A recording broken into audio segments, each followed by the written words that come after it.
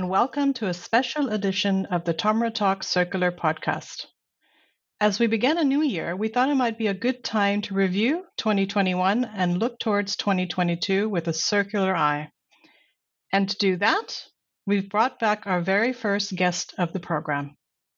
I'm Mitu Moran, and our guest today is Dr. Volker Rehrmann, Executive Vice President and Head of Recycling, Mining and Circular Economy at Tomra.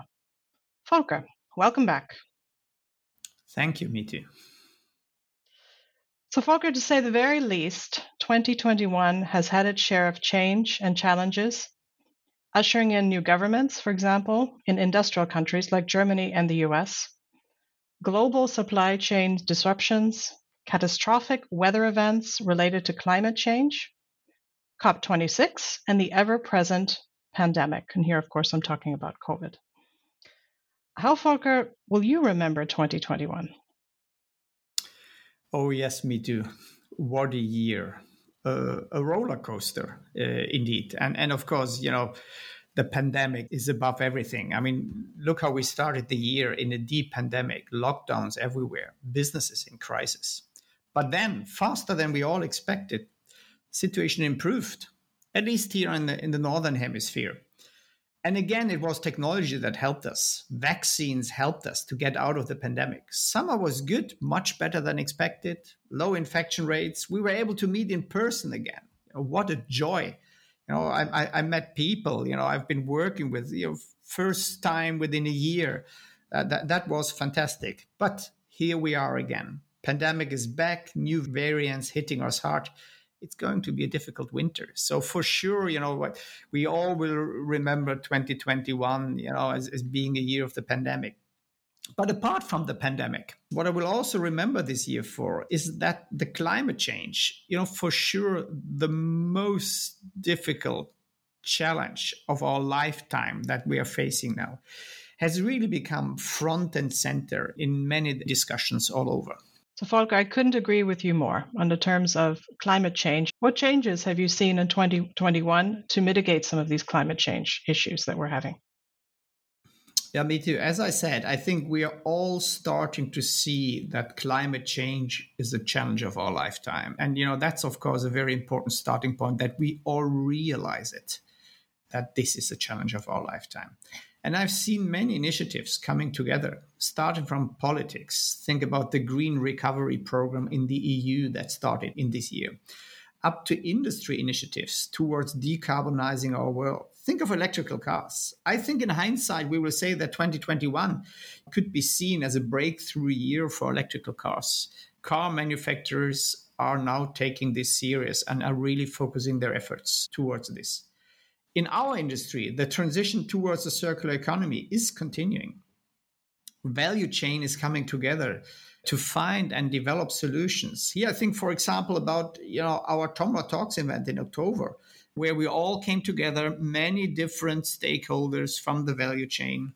And in my eyes, this was an excellent example of this value chain initiative, where we jointly developing solutions. And I think another example of coming together would have been COP26 this year. One thing we learned is that a lot needs to happen if we're going to stay within the 1.5 increase by the end of the century, which was established in the Paris Agreement back in 2016. Right now, we are on track to actually be at 3.0 degrees Celsius if we keep going, even with all of the plans and all of the pledges in place. What do you think needs to happen in the short term? That's, of course, a very difficult question. But for sure, I have some thoughts about this.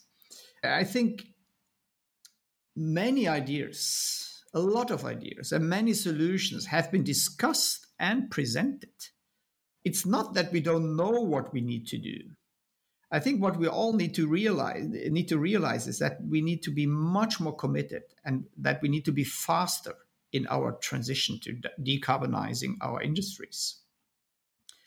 There's still so much resistance from established players everywhere. I also still see, too many greenwashing initiatives. The real challenge is that no country or even continent can solve this alone. It's a global challenge that requires global solutions. If, for example, we in Europe move forward and others don't follow or even try to take advantage from that, the world won't succeed. So it is a technology challenge. And here I'm very optimistic, because I'm a, technology optimist. I think, we will find solutions if we put our heads together. But on top of this, it's very much also a political challenge. And on both of these challenges, we need to really work hard on. But to summarize what needs to happen in the short term, we need to take it serious. We need to be much more committed and need to act much faster than we do. I think you've touched on some of these points, but let's go a little bit deeper. What's your outlook for 2022 and perhaps beyond? Here you're probably referring to, circular economy as such, transition towards a circular economy. I think, and you have noticed it by now, I'm an optimist. I think 22 is going to be a good year for the transformation to a circular economy. In Europe, we see the effects of the ambitious EU legislation with clear targets for a circular economy.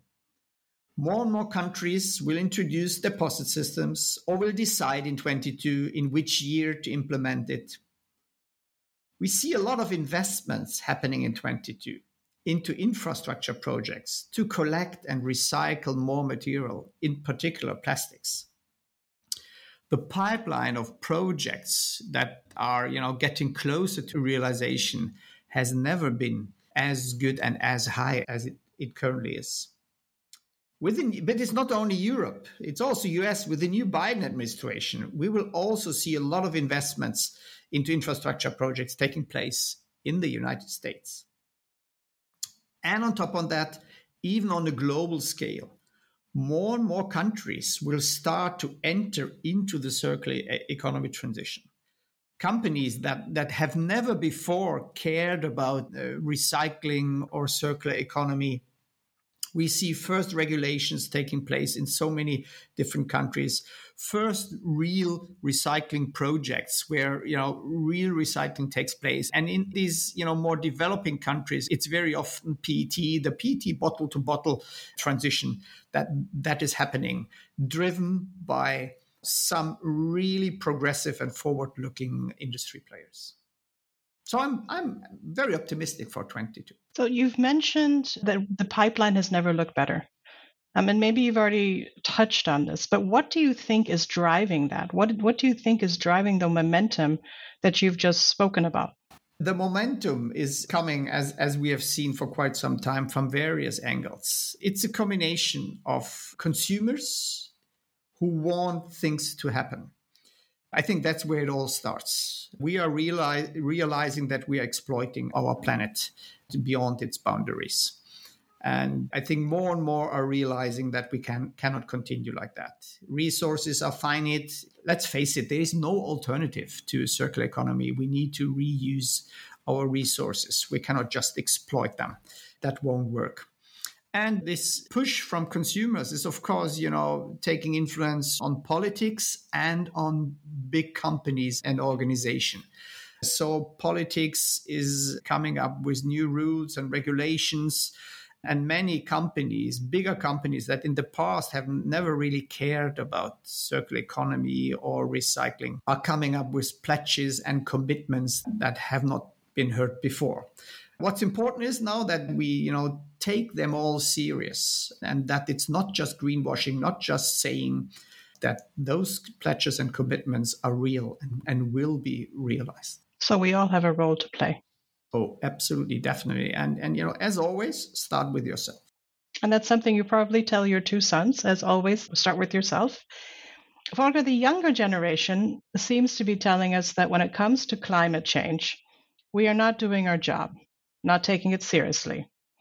A lot of, as we heard recently, blah, blah, blah. What would you tell this younger generation? Why should they remain optimistic? Yeah, first of all, I think I would tell them, I think you're quite right. There is a lot of blah, blah, blah.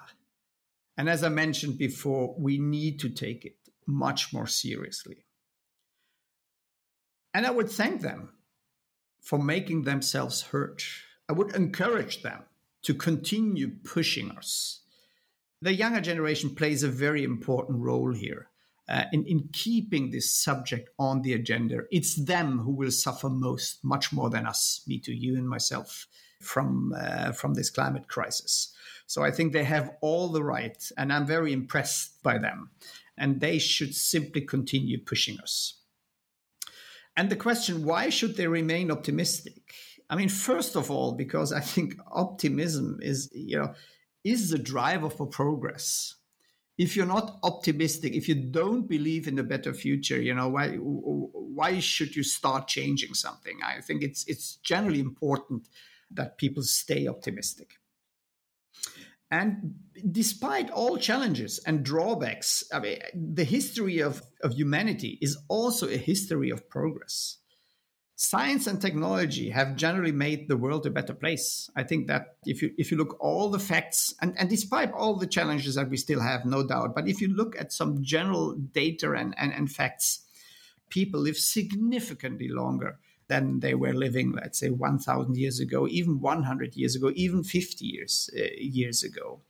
So many more people have gone out of poverty over the years. Still too many that are living in poverty. But if you look at the data and facts, so many people have been coming out of this. So it is history of progress. And I think we can and we will continue with that.